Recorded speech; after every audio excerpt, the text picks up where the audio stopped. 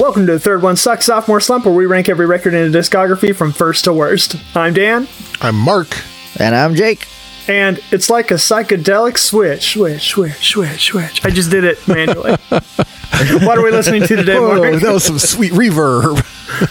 Thank you. We are listening to The Loveliest Time, the 7th studio album by Canadian singer-songwriter Carly Rae Jepsen.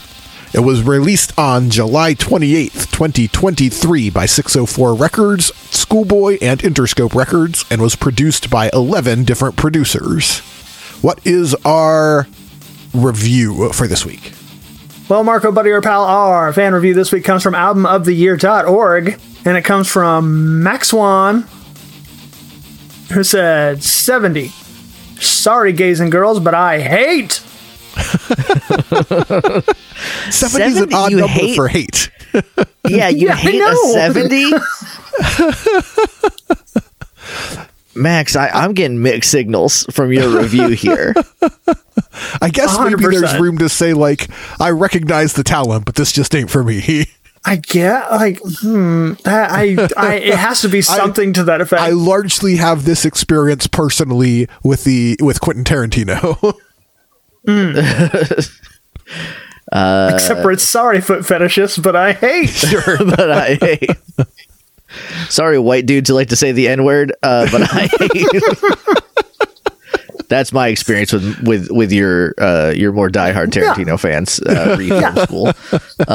That's definitely the overlap between Tarantino fans and Carly Rae Jepsen fans. They're both racist. I don't want to do that anymore. I thought we said a lot of ray guns. I was pretty happy with that. I also what's y'all's number on hate? When you hate something, what number would you give it?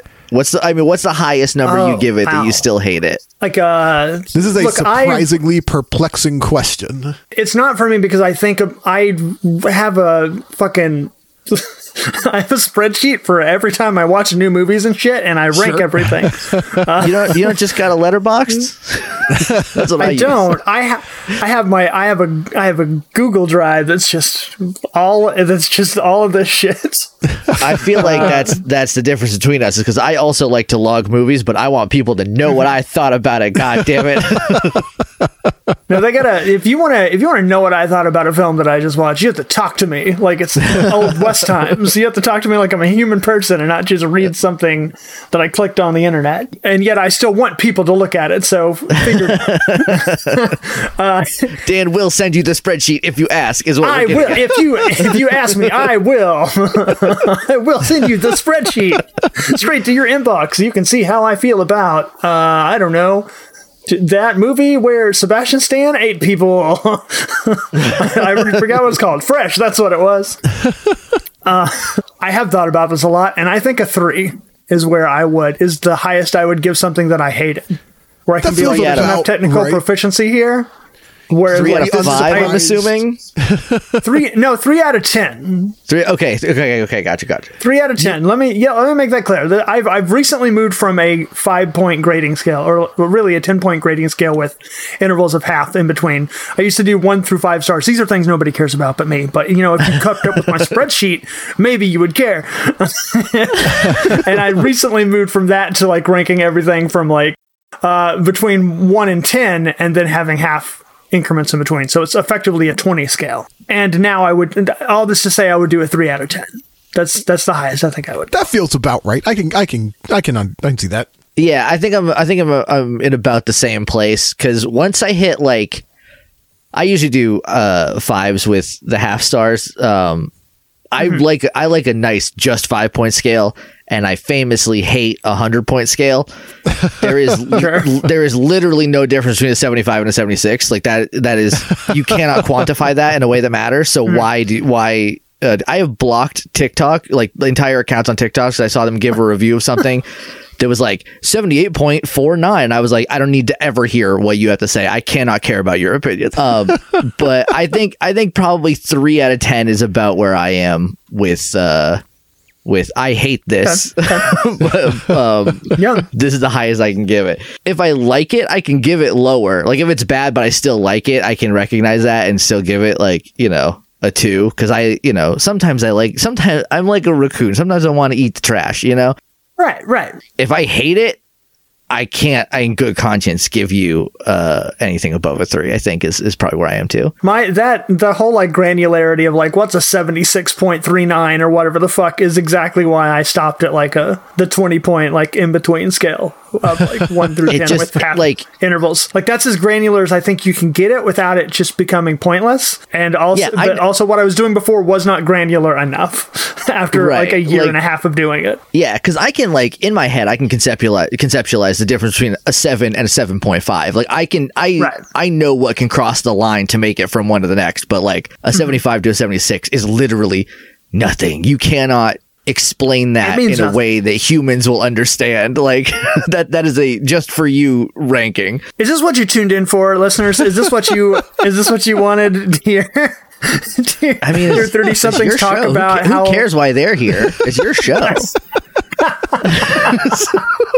Look, I'm very interested. Look, if you wanted to have like just a chat about how to grade media off mic, that's a conversation I want to be there for. But also, I want to be cognizant of the fact that there's probably a lot of 30-something odd queer white men who are listening to a Carly Rae Jepsen podcast because that's just the demo.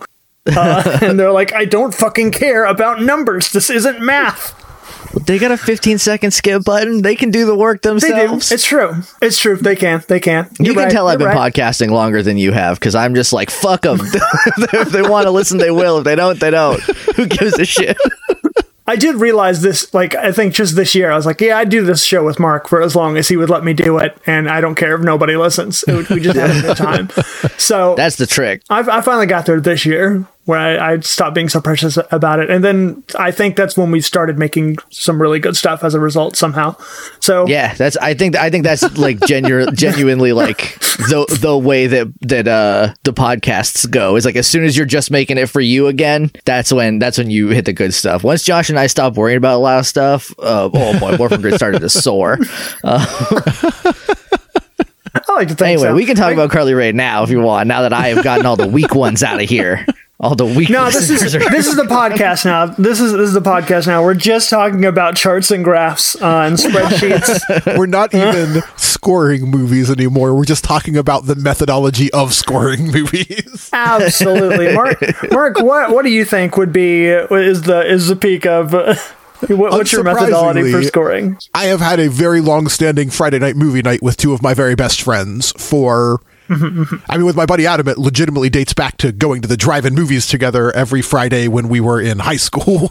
So 25 years. And we often group our movies into sort of conceptual marathons. So like sometimes it'll be we watch through the entire body of work of a specific director. Sometimes it might be like, oh, we watch all of the Batman movies. We have been watching Nick Cage movies for 7 years, and we're losing ground to him.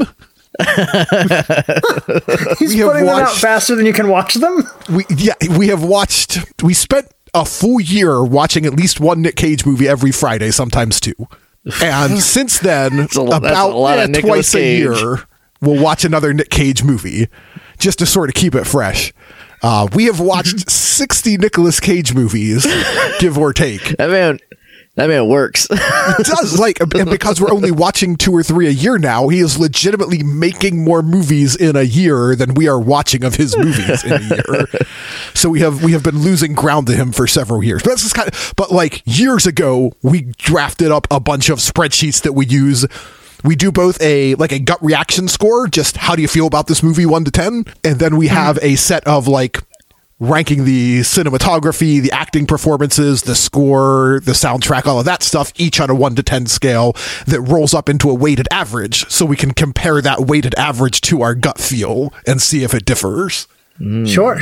But all of that is to say, I think my sort of gut standard is around 25% or a 2.5. That's about as high as I'll go for this movie is garbage and I'm having a bad time. Okay. Sure. Once you hit a 3, there is something that's at least half a point redeemable in it for me. I get that. I feel like a 3 is I hate this, but I can find something that I like that I think is objectively well done. I still hate it, but like I will give it a flower if I have to. Yeah, that feels about right to me. Yep. Yep, that's exactly my thought process as well. I think the lowest thing I've ever scored on my long running spreadsheet right now is Skinamarink. I gave it like a 2.5 or something. I was just like so disappointed. I was like, this had the potential to be very up my alley and was just aggressively not good filmmaking, in my opinion. I think we've had one or two movies that have flat out gotten zeros on our sheets. Wow. Hey, Dan? Yeah. When did you first listen to The Loveliest Time? Thank you for getting us back on track. I listened to Loveliest Time after our last podcast, which was like 4 days ago. It was really recent, yeah. Hey, look at us. It's real weird for there not to be like 3 weeks between recordings. Yeah, I listened to it after the last one. But first listen, I did not have a good time with it, honestly. I've listened to it exactly one more time since, and that was earlier today. Had a much better experience. We'll get into all that whenever we talk about the album proper, but yeah, that so far has been my experience with The Loveliest Time.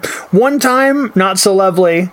The other one, lovely-ish? What about you, Marg? This time, the actual answer is just a couple hours ago, because for the first time in a bit, we've managed to record on the day we meant to record on.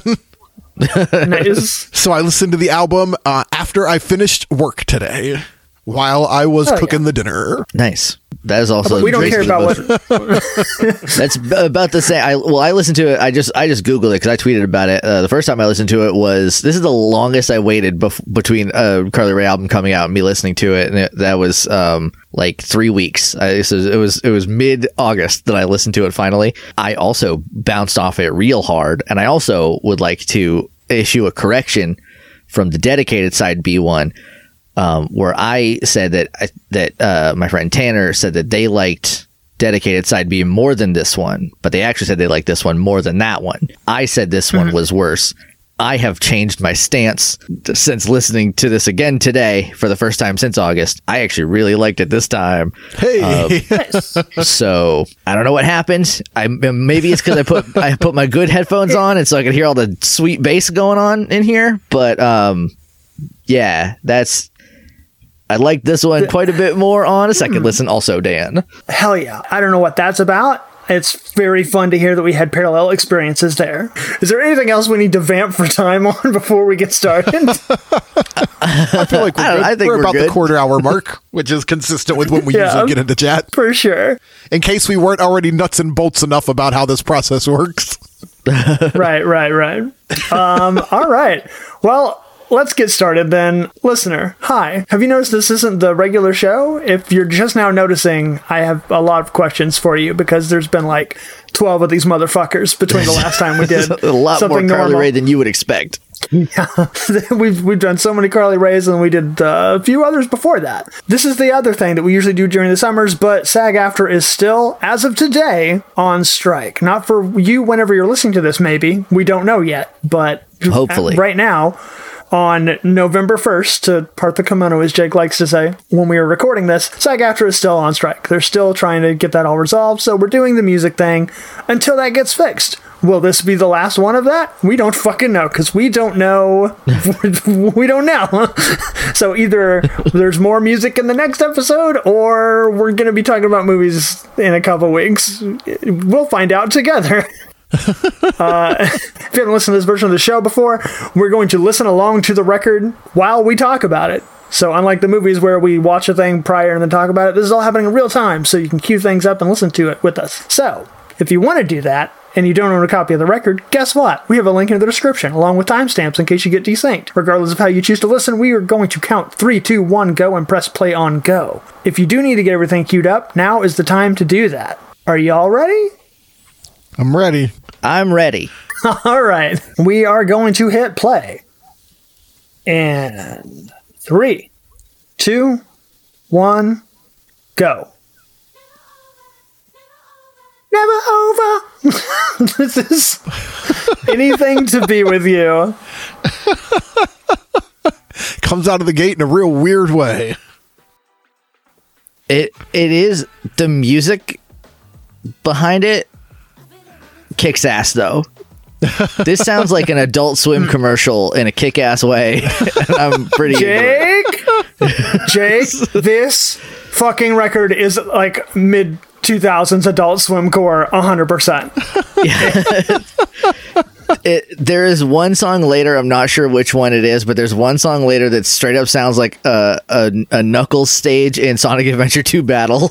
And then this sounds like Adult Swim. Very much enjoyed it, and I am a lyrics guy. As I have mentioned, I think every time.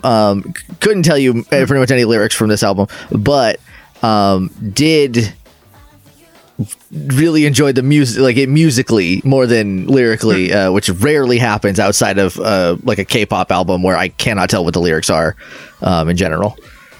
Sure, this song is straight up a Demon Days era Gorillaz track. That's all it sounds like to me. It sounds like she made it in a garage, and I know she only had 11 producers. This is a real thin skeleton crew of producers on this one, but like this one sounds like one of the more like kind of like just people fucking around in their garage songs in a way that I really dig. It sounds like a Gorillaz song. The listener knows what I'm talking about.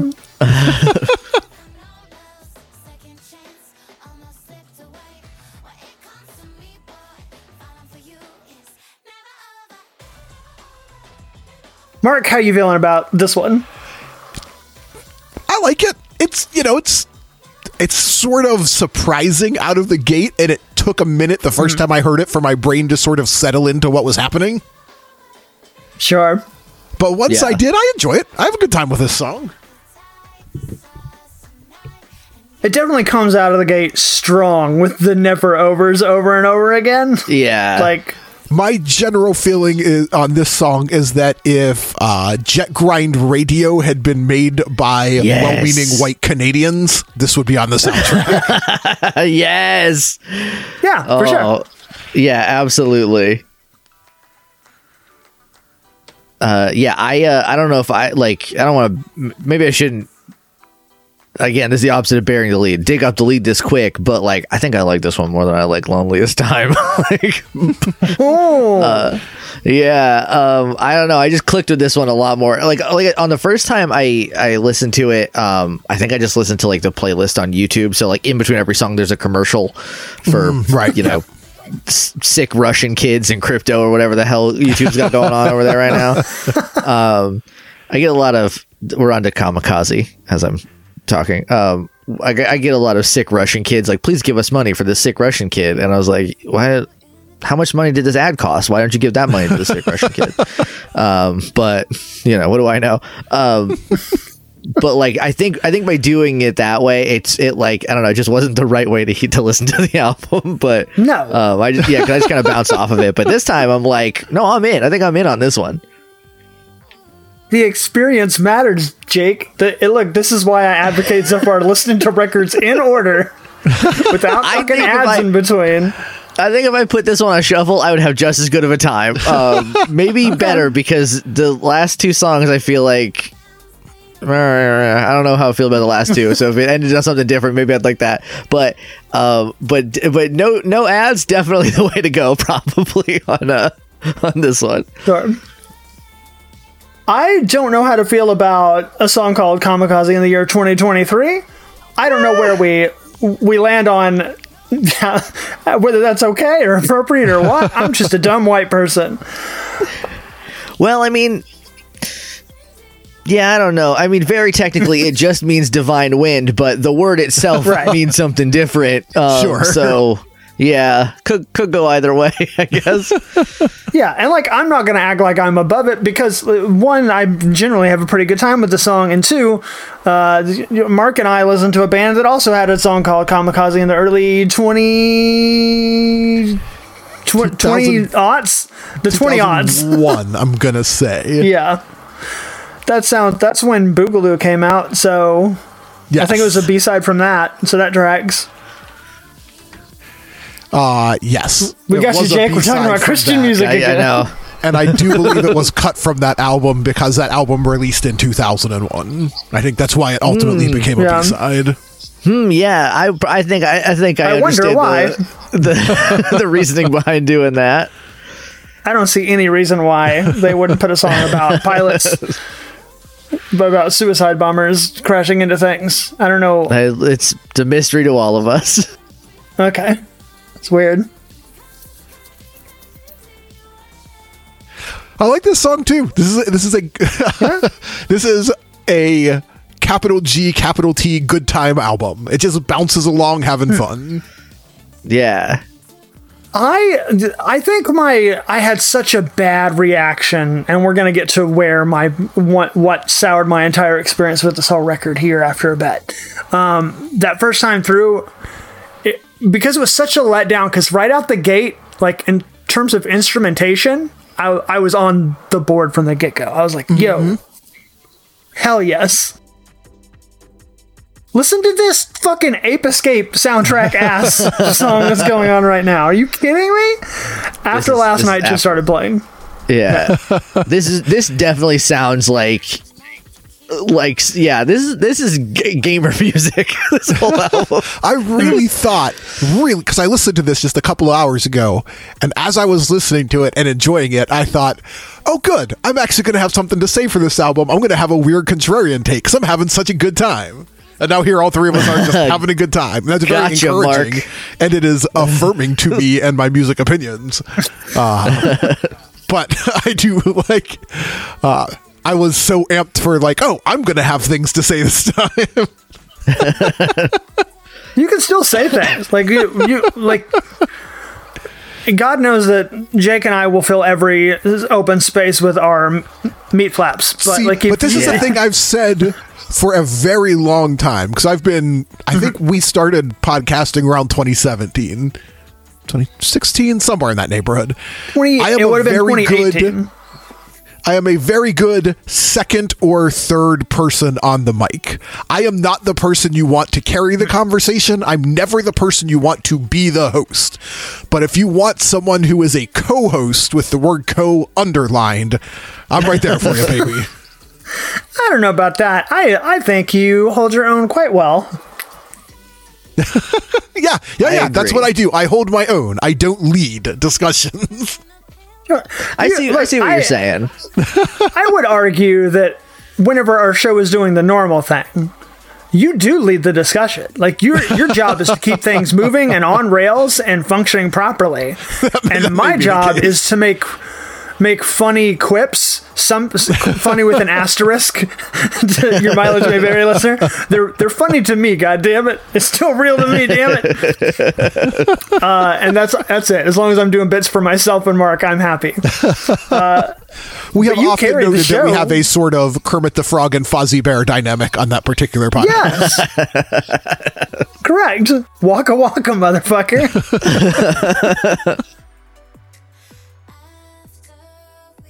I know it's a striking still line. Y'all did the Muppet movies, right? How did you do? Oh yeah. Did you do Follow That Bird?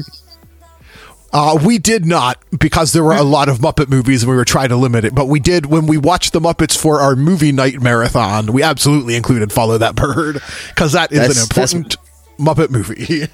Yeah, that's my favorite one. That's why I'm a Big Bird fan. That's why Big Bird's my favorite Muppet.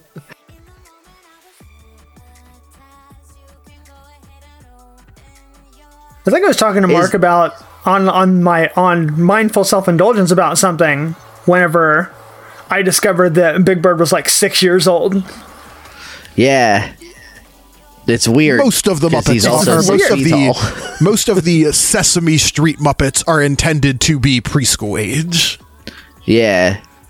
Big Bird, I think Big Bird makes sense to be a child when you realize he has an imaginary friend, but when we're not talking about Snuffleupagus, it's that's Big Bird. It could be any age. Who knows? Right. We are onto aeroplanes. Mark's favorite way to say aeroplane. I was so delighted when this track showed up because Dan gives me so much shit for how I pronounce aeroplane. It made me so look, happy. It's all in good Playfully, fun. to be clear, Yeah. yes. Not playfully. I think this song sucks.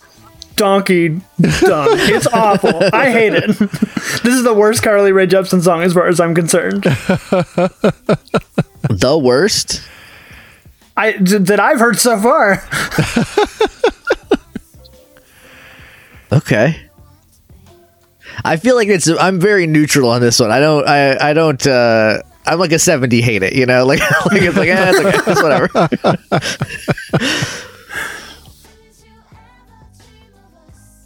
Is it the composition of the song, the lyrics, or a combination of both? It's all the things. It effectively bombs for me. Just all around. It is interesting to me because something about the odd composition of the instruments itches my brain in a very satisfying way. I have never understood ASMR. I have never gotten anything out of that particular kind of experience. But this song makes me think like, oh, I wonder if this is what people who like ASMR are experiencing it. This song makes my brain feel good. I have I have the opposite intended reaction to ASMR, in that it turns me into a feral Wolverine when I hear it. But the first time I was like, maybe I do understand ASMR is Olivia Rodrigo's Bad Idea, right?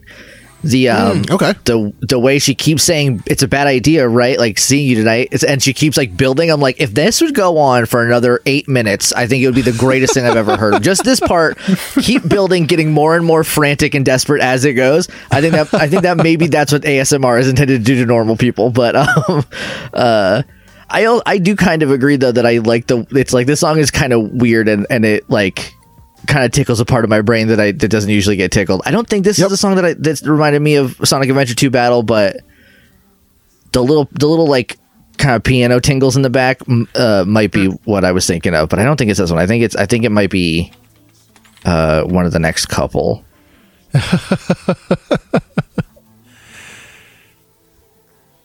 I don't. Some of the texturing stuff is fine, but just like the general. It's bad vibes. It's got bad vibes for you. I don't. I look, Mark. If this makes you think you kind of get ASMR, it makes me have the same reaction to this as Jake has to ASMR, where I turn into a feral Wolverine, and I hate what's happening. Well, thankfully, it's over. It is. We're on to Shy Boy, which was a choice for a single. Yeah. I don't know if I would do this one. The other thing is I listened to this time with my good headphones, which have like, I don't know how much better they are, but they have better bass in them than the Apple earbuds that I have in. And like half the songs just sound like way different without having the full range of it. But yeah, I don't know if I would go with this. I would have put Anything to Be With You out as the single and then call it good there, honestly, for this album. But it's also weird that this is the single and not the highest played song on the album. Like, what was going on with Collage with a K, the Mortal Kombat Collage? Yes. So, God. This you know what, now that I'm thinking about it, this might be the Sonic Adventure 2. It sounds like a Knuckles level in Sonic Adventure 2. It's this little, whatever this weird droning thing is going on right now. I think that might be it, where it's like, yeah, I could find pieces of emeralds to this. It's no Pumpkin Hill, but no, what is? It'll do in a pinch. No, I need to Freak Knuckles. I love him. I need somebody to, because Idris Elba is also a rapper, and I need someone just to give him the lyrics to Pumpkin Hill and be like, hey, for the fans, you just got to do this. You don't even have to do it well. Just say it however you feel like, and we will pop the fuck off. Absolutely, it will.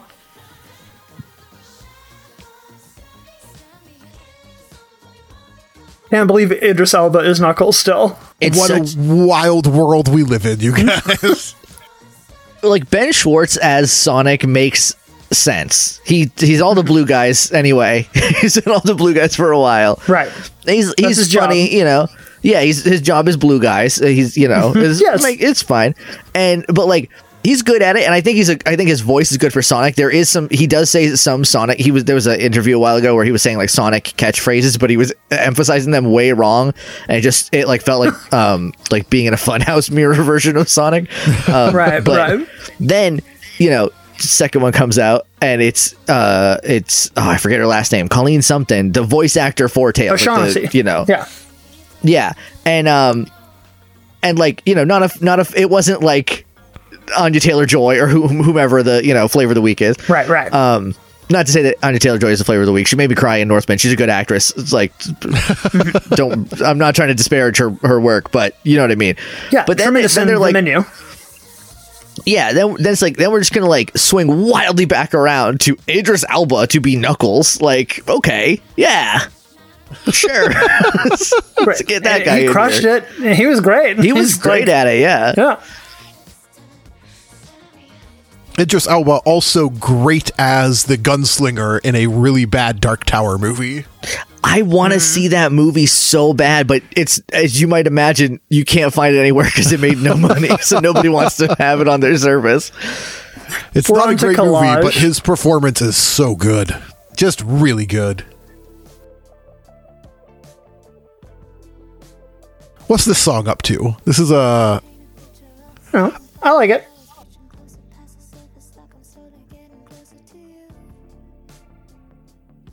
I guess the melody in this one is so different from like everything else she's done, right? That it like really sticks out. I wanted to say this is a departure from her usual vocal choice, but my brain forgot the word departure and I could not find it for a solid minute. This is a different thing, guys. This is different not from normal. Same. You know when saying not same? Right. That. This is one of those. It's one of those. I like it. Those fellas. Yeah. I don't know why it's spelled Mortal Kombat style, but you know. It's fine. Who am I to judge? She owed WB money, maybe? I don't know. Look. Here's what I like about this record. She's truly pushing out in some new directions. Yes. That's fair to say, yeah. I don't Especially think after it always works, but...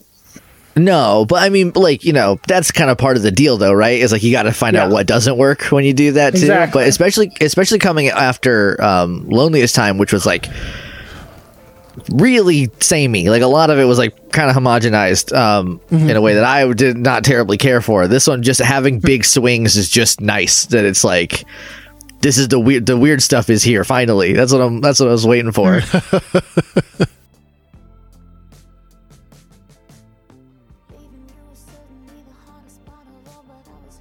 Now, usually a song that's mid-tempo like this would put you to sleep, Jake.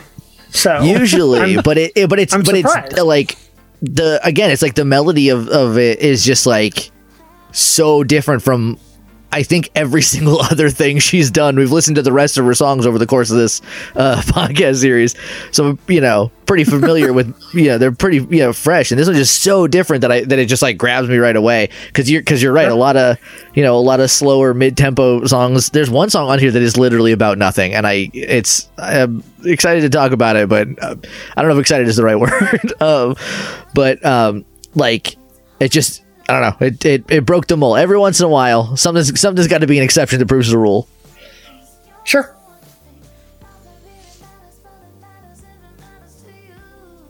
I like that. It's also like instrumentation wise, it's not very busy, which I like. No, very sparse. Yeah.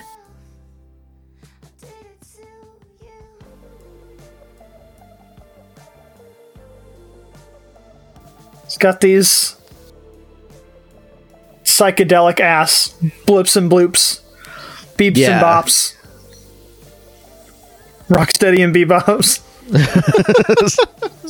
All your favorite warthogs and rhinos. All your favorite, Right, yeah. all your favorite Teenage Mutant Ninja Turtle characters.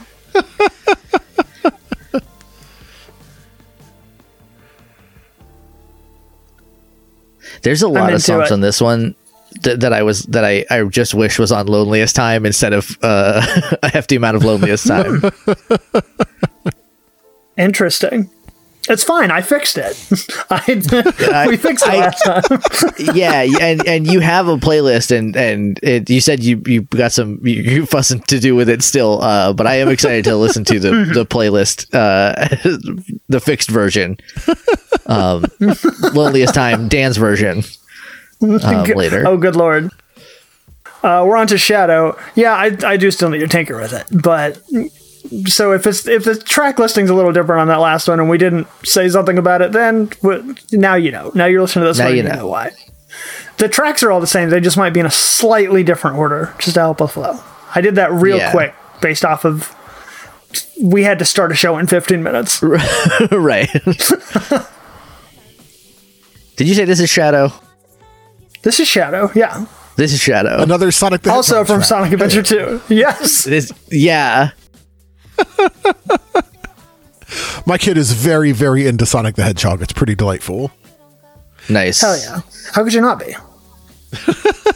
Well, the answer to that is Sega doesn't know what the fuck to do with him. Sega's, I was never a Sonic fan growing up because I was a Nintendo kid, and I thought that if you had a Sega Genesis, that meant you were like a 1% billionaire. So I didn't, and I also, and this is, I've said this very often, Sonic goes too fast in his early games. He's too fast for it to be fun, because you'll be running and then you'll be like, this is cool, and then you'll just dead stop because you don't know that there's a big box in front of you because you're going so fast you can't tell what's happening. Sonic Adventure 2 Battle, I have put genuinely probably 200 hours into that game when I was a kid on the GameCube, between me and my friend Eli, just making a billion chows and then just playing the game very often. That's the thing. Sonic Adventure 2 is like, Sonic Adventure 2 is the game you play for the first like 15 hours of that, maybe, and then the rest of it's collecting animals. The other like 145 hours that you play of that game is the Chow Garden. Yeah. No, I love classic Sonic, so I will big disagree. It goes too fast. He moved too fast. I don't know what he's doing. I'm a Mario guy. When Mario moves fast, it's an appreciable fast. It's a fast I can grok. Sonic just too fast. Also only billionaires had a Sega to play it on. So like, that's not. I grew up in a trailer park. I don't know. I don't have a Sega. Are you kidding me? Jake, I lived in a trailer whenever I got my Sega Genesis. Your argument immediately falls apart. See, I don't think so.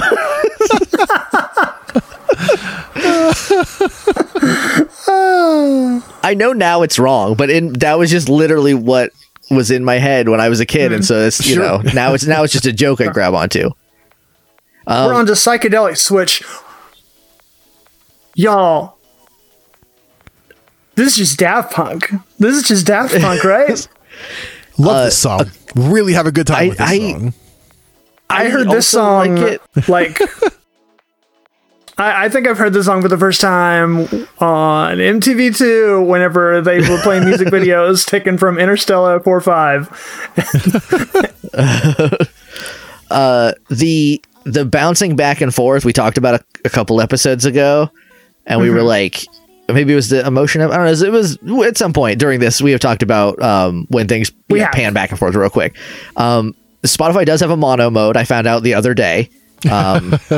Oh yeah, just independent of anything else. It came across some feed or another about, hey, you can put it in mono if you don't want to hear bouncing back and forth. This song, I like it okay.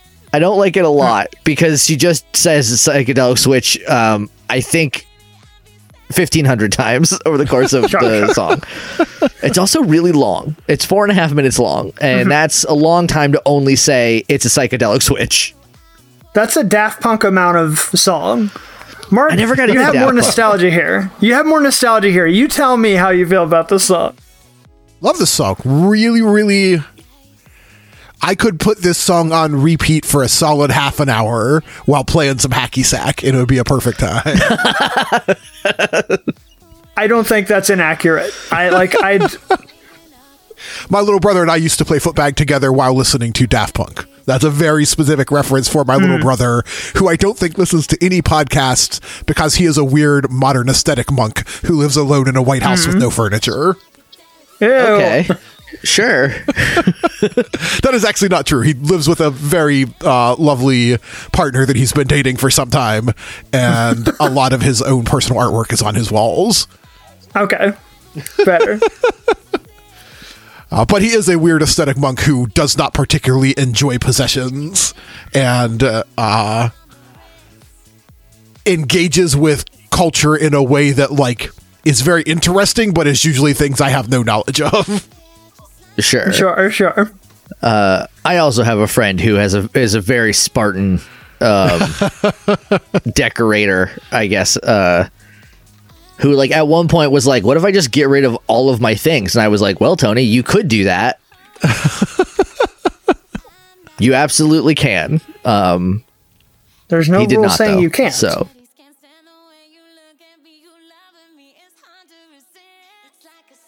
it's like a sorry, what is it like, Carly? Like a psychedelic switch. I also really wish somebody just came in here and was like, we don't stop. It's in the middle of this song.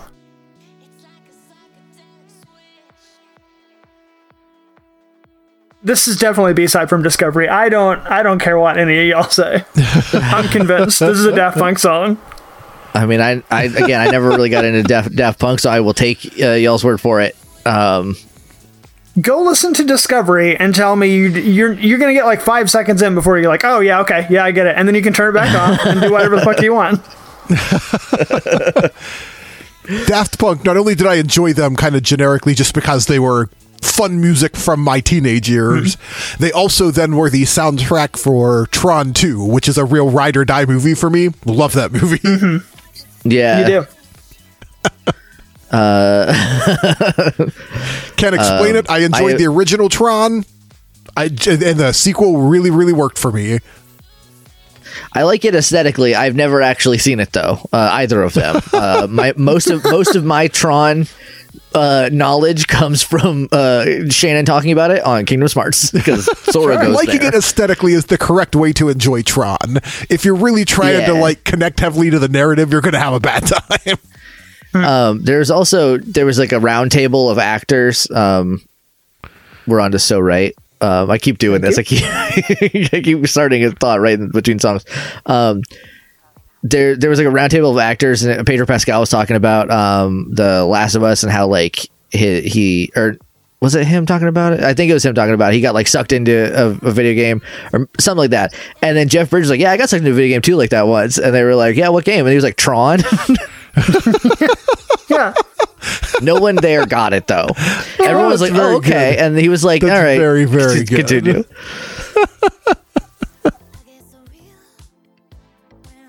Tron, the original isekai.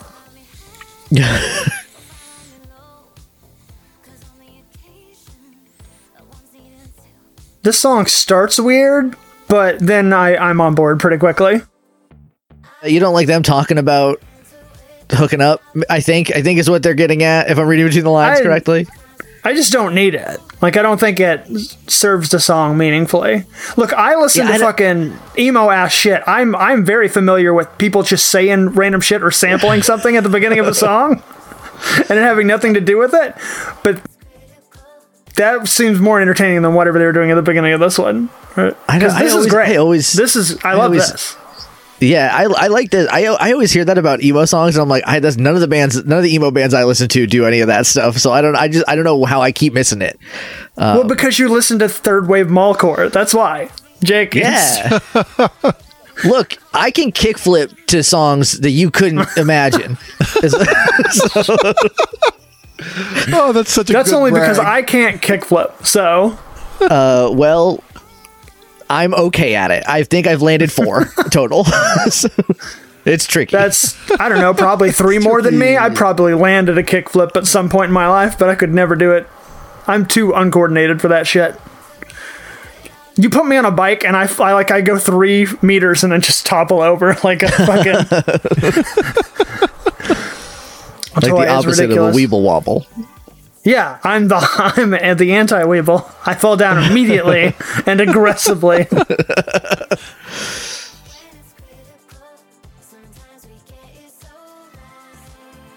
This is a driving song.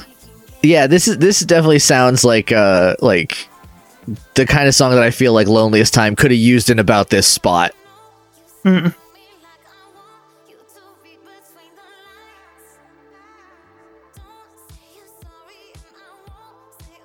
I like the little synth run that's happening in the background there.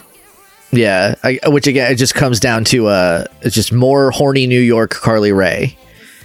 Less. I don't need any of this California Carly Rae stuff. I still think this is like Miami. I don't. This could be California, but it's like it's not Southern California fake. It's like you're on the coast, NorCal. Yeah, it's a PCH. And it's like sunset. Like the sunset's happening, kind of synthwavy Carly Rae, the Miami Carly Rae. You know, Miami Carly. Yeah, Vice City Carly. Carly Rae Jepsen Vice City. This would be great on a Vice City soundtrack. I feel like this would fit right in. If you get that pulsing bass and a little sax action, it's what you need. We're on to Come Over. Gross. When you say it like that, when you I didn't name it. Yeah, but like I would have called it Come Over. But you said come over. Like you hit the first one real hard on that one. Jake, what you don't understand is that the clip from the 1992 cinematic meh. It's not a catastrophe, and it's not a hit. Teenage Mutant Ninja Turtles 2: Secret of the Ooze, where Splinter is meditating on the roof. That scene where they ask him where Splinter is, and they're like, up on the roof, doing what? Coming. It just lives in my brain 24/7. So anytime I have to pronounce the word come, Splinter's in there whispering like in my ear from the inside out going, coming.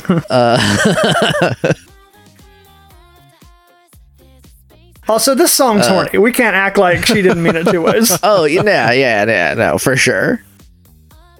Don't make me the gross one, Carly.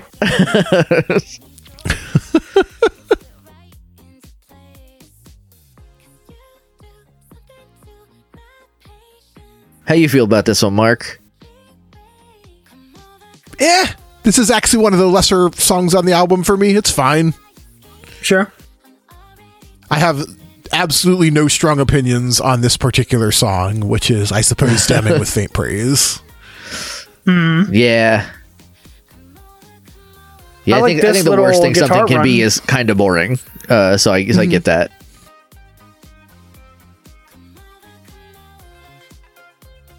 It makes me think of Red Rover, the childhood game. I'll take it over There's a Hole in the Bucket. Any day. I had to choose between the two.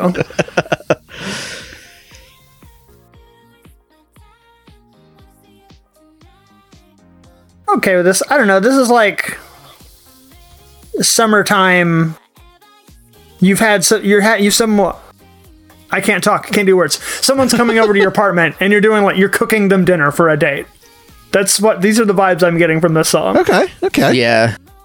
I kind of get like in like a teen show, like a Veronica Mars or an OC. Like this would be playing at a party when like things are winding down and something mysterious happens. Ooh. And it's like, where did Derek go? I don't know. And they gotta find, Where is Derek? He's on the roof. Doing what? Put it to rest. We're on to put it to rest. Which is what I should be doing with that bit. As a counterpoint to the last song, really love this one. I'm immediately on board with this song. I like what it's doing. This is right back on track for me after that last one kind of meh. But as we established in the last episode, I like things that have a sort of ethereal folk vibe. So, yeah, it makes sense. I can't remember which of these last three songs it is that I had to ask out loud to nobody when I was listening to it. Who is this for? I don't think it's this one. Would that it were this one, because then you would have the answer. It's for your friend. I would have the answer. I like once we get to the end, if it gives me the same feeling, I will confirm that it was this one. Then I will at least have an answer that it's for you. But it was I don't know which one it is, but it's like 30 seconds of outro that just like the song like walks away from the record, and I was like, why would you do this? Why would you make this here? And it might be the next one, but I'm not 100% sure. Well, one, I do like this song, and two, if it's the next one, it's because the record in the standard edition is supposed to end there. How does your B-side album have bonus songs? Carly Rae Jepsen. You are out of control. You can't. Someone stop her. If you're gonna put out the songs that didn't make it, you can't have extras. You just gotta do the damn thing.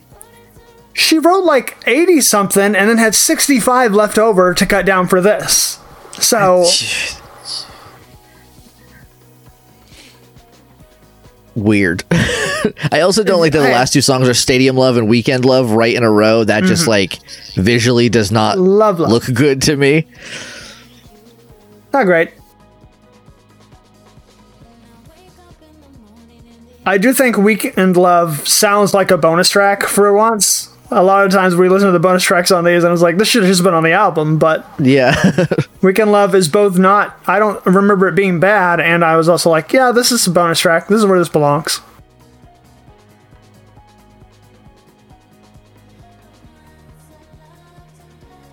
This could be the second take theme song. Like if they couldn't use Sanctuary, the show Angel, I feel like they could put this on. It'd be the same vibe. For the theme song. It's for all our Angel fans out there, of which I am one.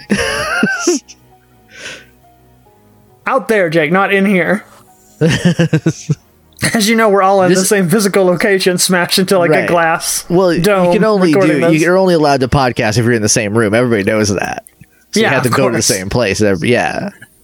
That'd be ridiculous otherwise. How would we hear what each other were saying if we weren't in the same spot? Yeah. Don't be ridiculous. We're on to Stadium Love. Hear this church's ass synth?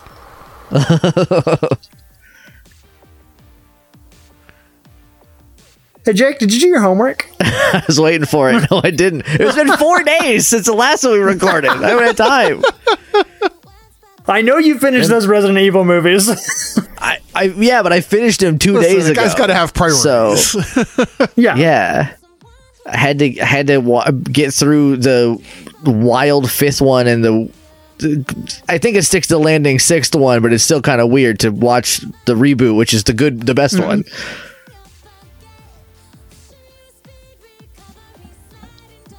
Fair. I have strong opinions about Resident Evil movies. I can't help it. You did. Look, someone has to. Someone's got to get a bad for those things. It's just like sword. It's me and Paul, Wicked Sick Anderson. It's just us two holding it down. That's what WS stands for. Yeah. I don't think it was this one either that I was like, who is this for? I think I like this one. Maybe it is. Maybe it's Weekend Love that I'm like, what are we doing here? Or you know what? It was Put It to Rest and I just didn't notice because my headphones are different and I can't hear it the same way. Sure. This is a good ender for the album. I think. I'd be happy if it went out on this. Like, good thing we got this little epilogue coming afterwards just to really seal it with a kiss.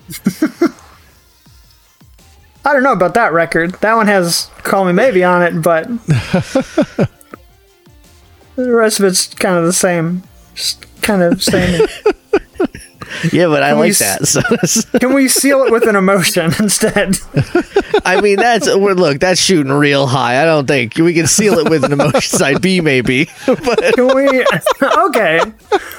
What if we seal it with a dedicated and just like cut it right down the middle? yeah, we can do that. I think dedicated, aside from emotion, I think dedicated also averages the highest. Looking at the rankings, It's a good ass album. It's real good.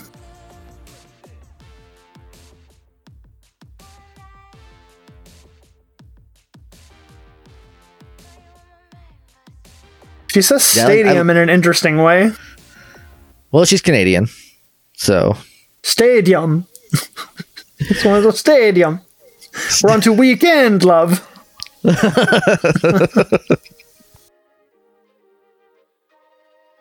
This, you know what? This does very much sound like a bonus track. Yeah. This sounds like I would have to wait through like 4 minutes of silence to get to this song. Right. Yeah, that's the rubric for sure. I feel like there's a couple of these bonus tracks would be bolstered heavily by just putting 4 minutes of dead air in between them and the last one to give you time to think that the album's over, and then you're like, oh, I forgot to turn it off. What, a song at the end? That and backmasking are the two great CD arts we've lost. You ever have tracks on your CDs, Jake, that were in the pre-gap? Is that where you gotta you gotta rewind at the start of from the beginning? Yeah. Yeah. I think a Fall Out Boy album has one of those. I think I don't know which one, but I think one of them has it. Nice.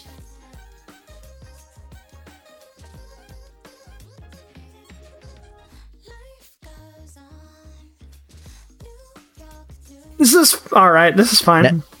Now that I'm listening to this, it definitely was put to rest where I was like, who is this for? And I'm glad I found an answer that it's Mark. Sure. It's Mark. I like put it to rest too. I'm glad it's for maybe just who is this for? And the answer is just not me. Is that? And that's okay, Jake. That's okay. You live your truth. We're not gonna besmirch you for it. We promise.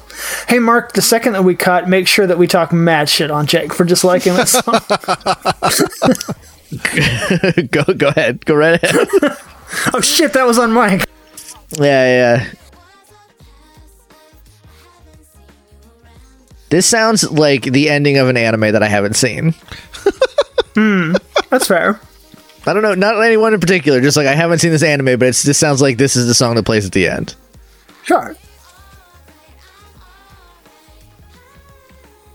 An unrelated to Carly Rae Jepsen thing that happened this week is they put out that it's right after Halloween when we're recording this, listener. They put out that Scott Pilgrim, like the anime intro, and there's a fucking Beck reference in there, not Beck the band, but like Beck the anime reference in the beginning of it. And I was like, I did the fucking Leonardo DiCaprio thing where I'm just pointing at the screen. I'm like, that's for me. I know that. That is the end of the album. It just kind of stops. It just kind of is like, and then and I still got autoplay on, so now "Want You in My Room" from Dedicated started playing. Sure. Look, that's a good place to go if you're gonna. The last one was like, "Here's Happy Not Knowing," and I was like, "Oof, that you should have played anything else because that's my favorite song off that album, and I did not care for Loneliest Time." So it's a real rough cut between the two. Yeah, we've done an entire Carly Rae discography at this point. How are we feeling? Yeah. We've spanned a decade and a half of Carly Rae Jepsen. It has. It's been much more than 1 week. Jesus Christ. It has been a trial getting to this point where we have officially listened to all of these records. We said, look, we can knock this out in like 8 weeks, eight or 9 weeks, and just do one a week. That'll be fine. It took at least an extra month's worth, I think, to get all these knocked out by the end of it. But we got here. Whew. How are we feeling about this record in particular? I guess let's start with Mark. Mark talks the least, so I want to hear the most from him. I mentioned it early. I kind of thought I'd have a bit of a contrarian take by enjoying this here record, but I really enjoyed it. I don't know that it's doing anything sort of mind-blowing. Like, I'm not walking away saying, like, boy, that album has really redefined Carly Rae Jepsen for me. But it is trying out some different things. It's stretching in some new directions. And most of those directions work for me more than they don't, I think is fair to say. I'm interested to see in the same way that... one of the other B-sides, I remember Jake saying this is like a pivot, and if you like where this is heading, you're going to have a good time later. I'm interested to see if this is another pivot point in Carly Rae's career, and if it's going to sort of represent a jumping off to another distinct style. Obviously, we won't know that on this here podcast for some time, but I do think it'd be, we've had 80s and 90s Carly Rae. I'm interested to see what comes next. Yeah. I looked today and there's nothing on the horizon as far as what she's announced. So we're safe for a little while. Yeah, we got some buffer room here before we have to come back and do another Carly Rae Jepsen. This one came out this year, like very recently. So I think most people like this record. That seems to be the general consensus. That wasn't what I would have assumed based off of my initial impressions of it, but it also just seems to be the consensus is if you like Carly Rae Jepsen, you like all the records. That seems to be like what most of the fan base does. So that's fine. That's good. Good for y'all. I'm glad y'all are still satisfied. I don't know. I don't know if I'm representative in that metric, but I feel like you're right. Like so far, I did not care for Loneliest Time or Dedicated Side B, which I think was mostly just boring in a way that made me absolutely like delusional, I think, when we were recording it. Sure. And then Tug of War is just like it's not like a bad record by any stretch, but it is like, her first album that, it's just, it doesn't sound like her yet. So that's, I don't like it as much.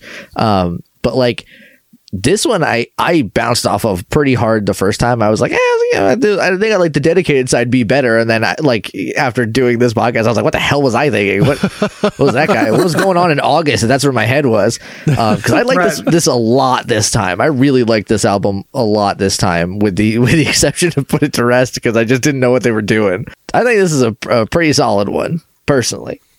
Okay, nice. I'm conflicted because I had a similar arc to Jake, except for I had it over the course of a few days, where that first time I bounced off of it real hard. And maybe it's just because, we had just done a podcast. I already listened to a lot of Carly Rae Jepsen that day. Yeah. And I got to Aeroplane and I was like, what is this hot sack of dog shit? What is this garbage? I don't know why you don't like Aeroplane, so I really think that don't. song is pretty okay. It's the pronunciation. I super do not like it. Oh, it's just the way it's said. Okay, that's it. It's like a Pavlov thing. It's not. Look, I think Aeroplane is charming. I think Jefferson Aeroplane that's a charming thing.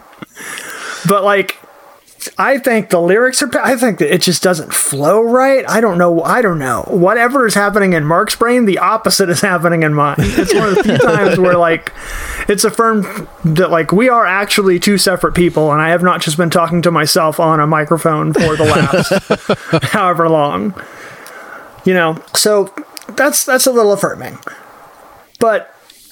I don't know. I had a real bad time with it that first time, and then I was so checked out for the rest of it, where I was just like queued up to have an awful time with it. I didn't. Like, the record literally ended, and I was like, well, that was garbage. I hated that. That was so bad.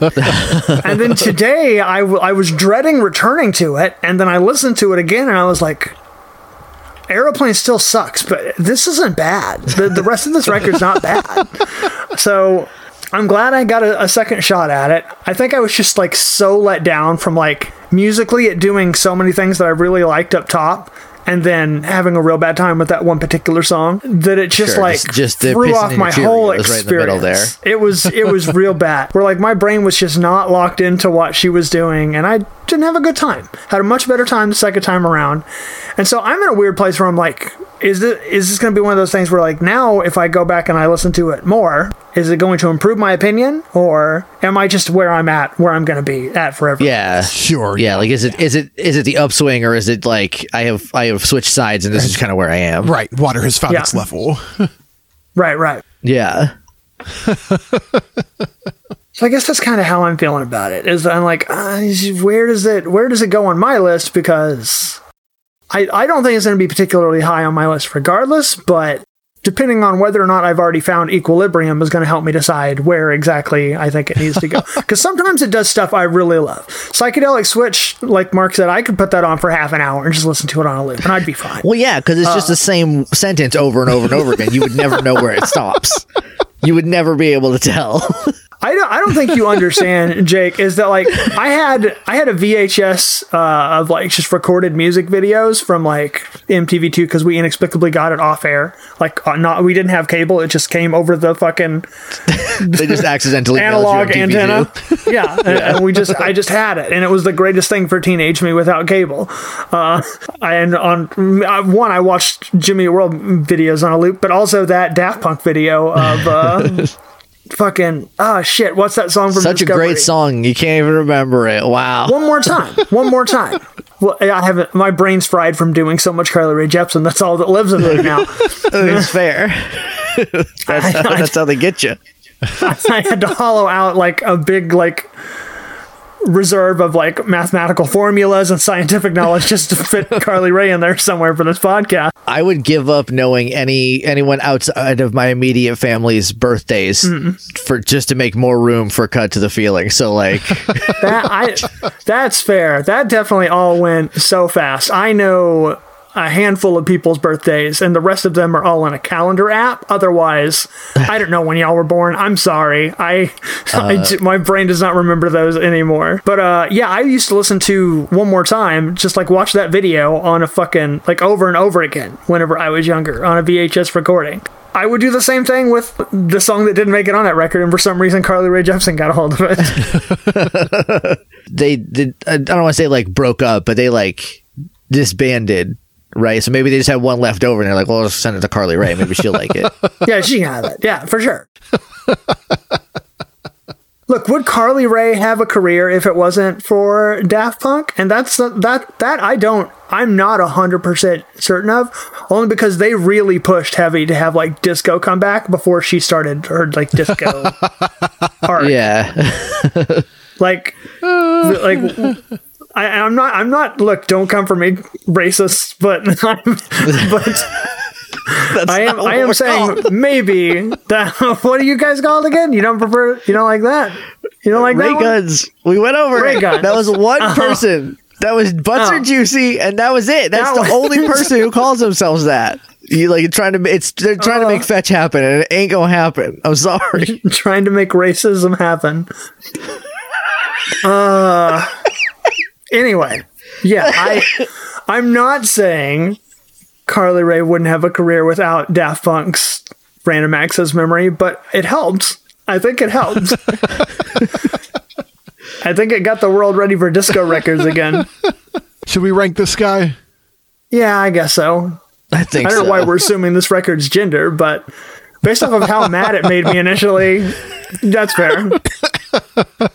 Jake, I think you have the highest opinion of this one, maybe. So yeah, I'm kind of waffling because last time I said that I didn't like Loneliest Time more than I liked Call Me Maybe, like the singular song, and that's why it didn't go above it. Because I would rather listen to that album on repeat than Loneliest Time on repeat. I think I compared it Powerpuff Girls to HGTV.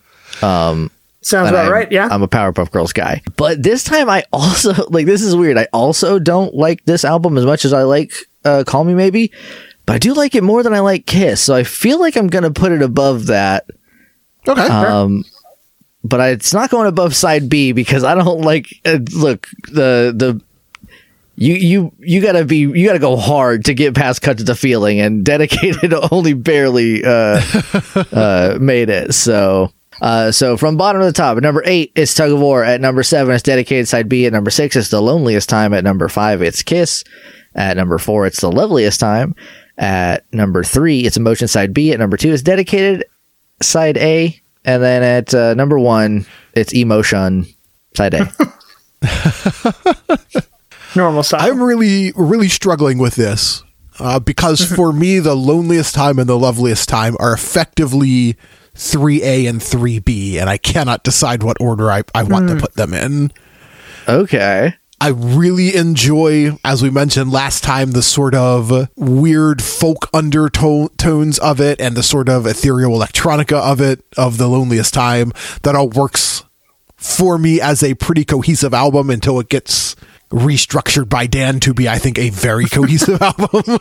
We'll see how the Dan cut works when I give that a listen.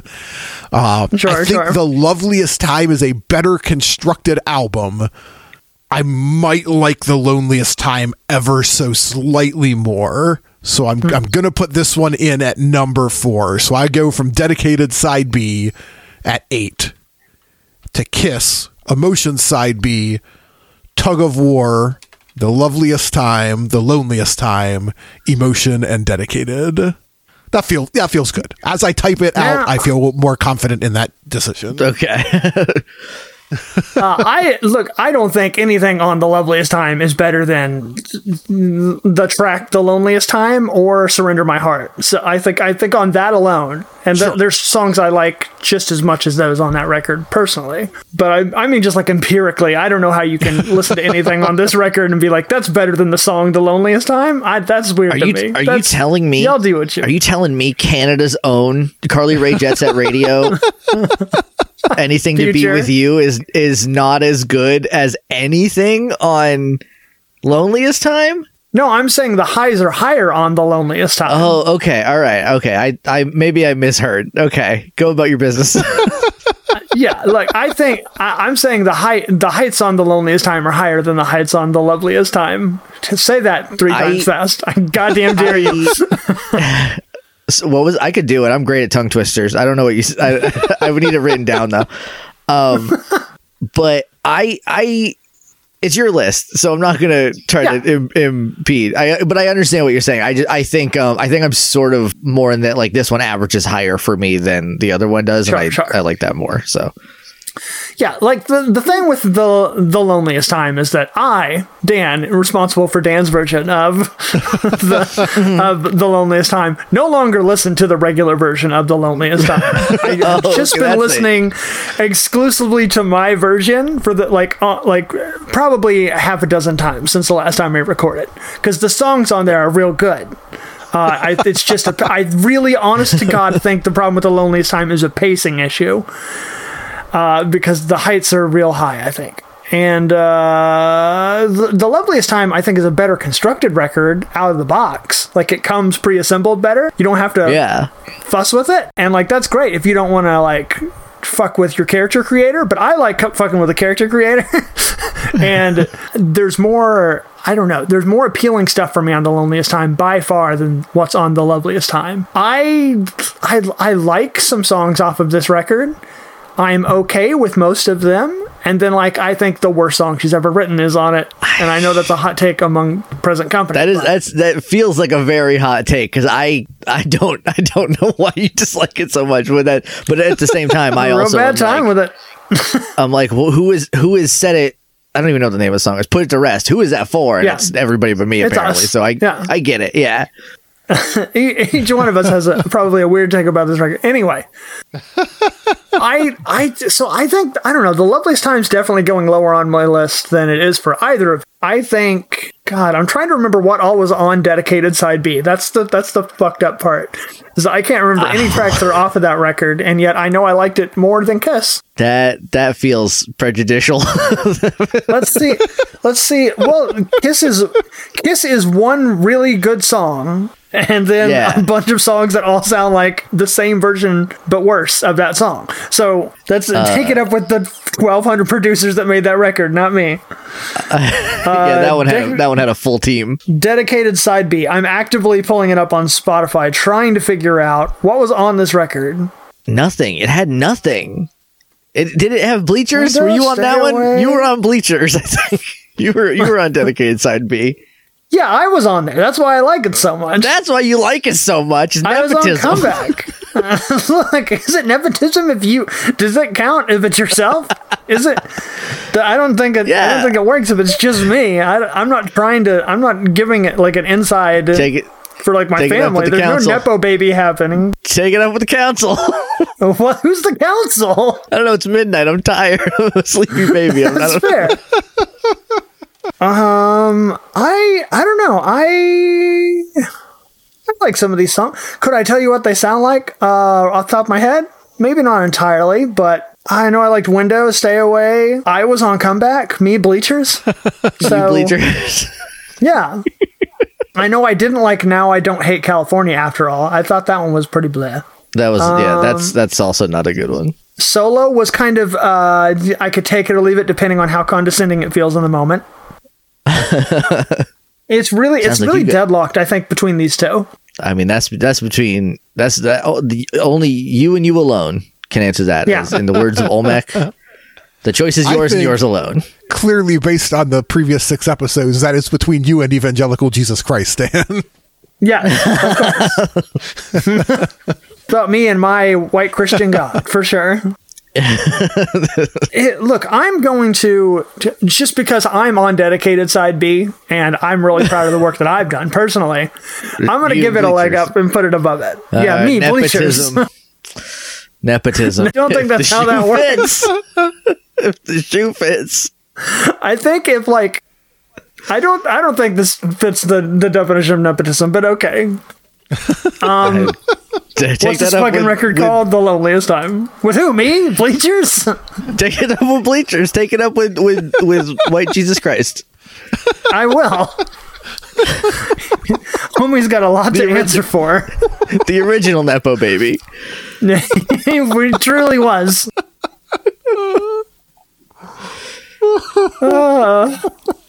All right.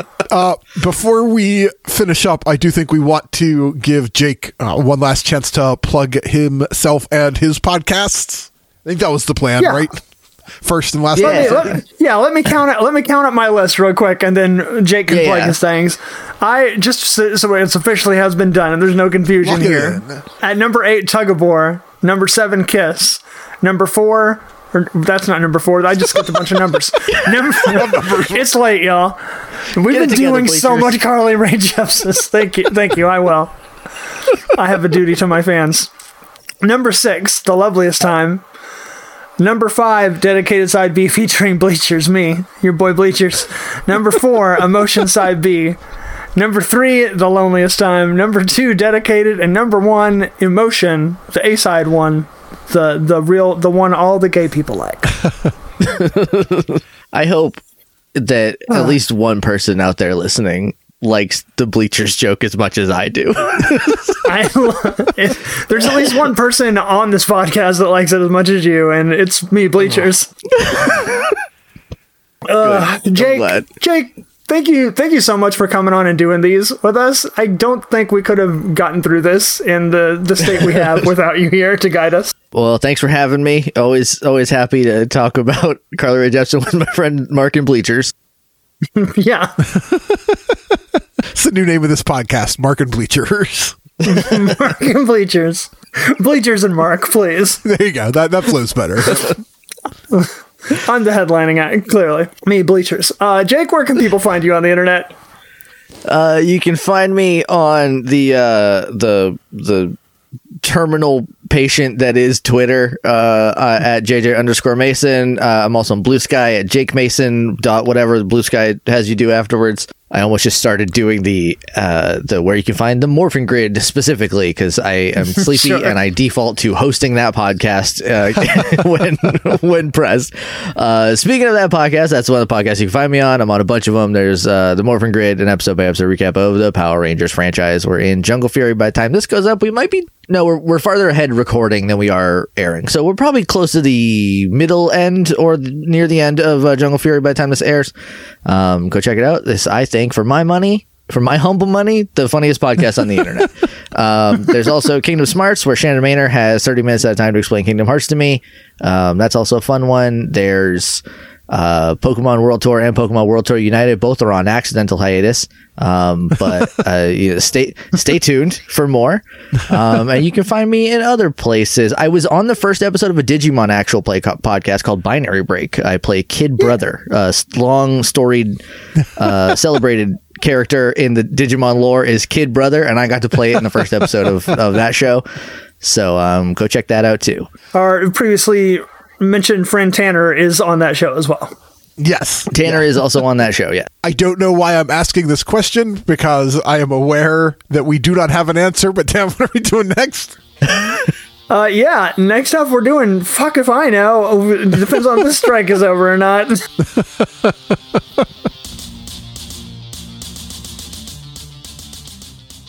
The Third One Sucks is a Retrograde Orbit radio production. If you like the show, the best thing you can do is tell your friends and make sure to rate and review it on your podcast platform of choice. It really helps us out. If you want to get in touch or share suggestions about what we could cover in the future, you can contact us on Twitter at The Third One Sucks or email us at thethirdOneSucks@gmail.com. As always, thanks for listening, and we'll see you again in the sequel.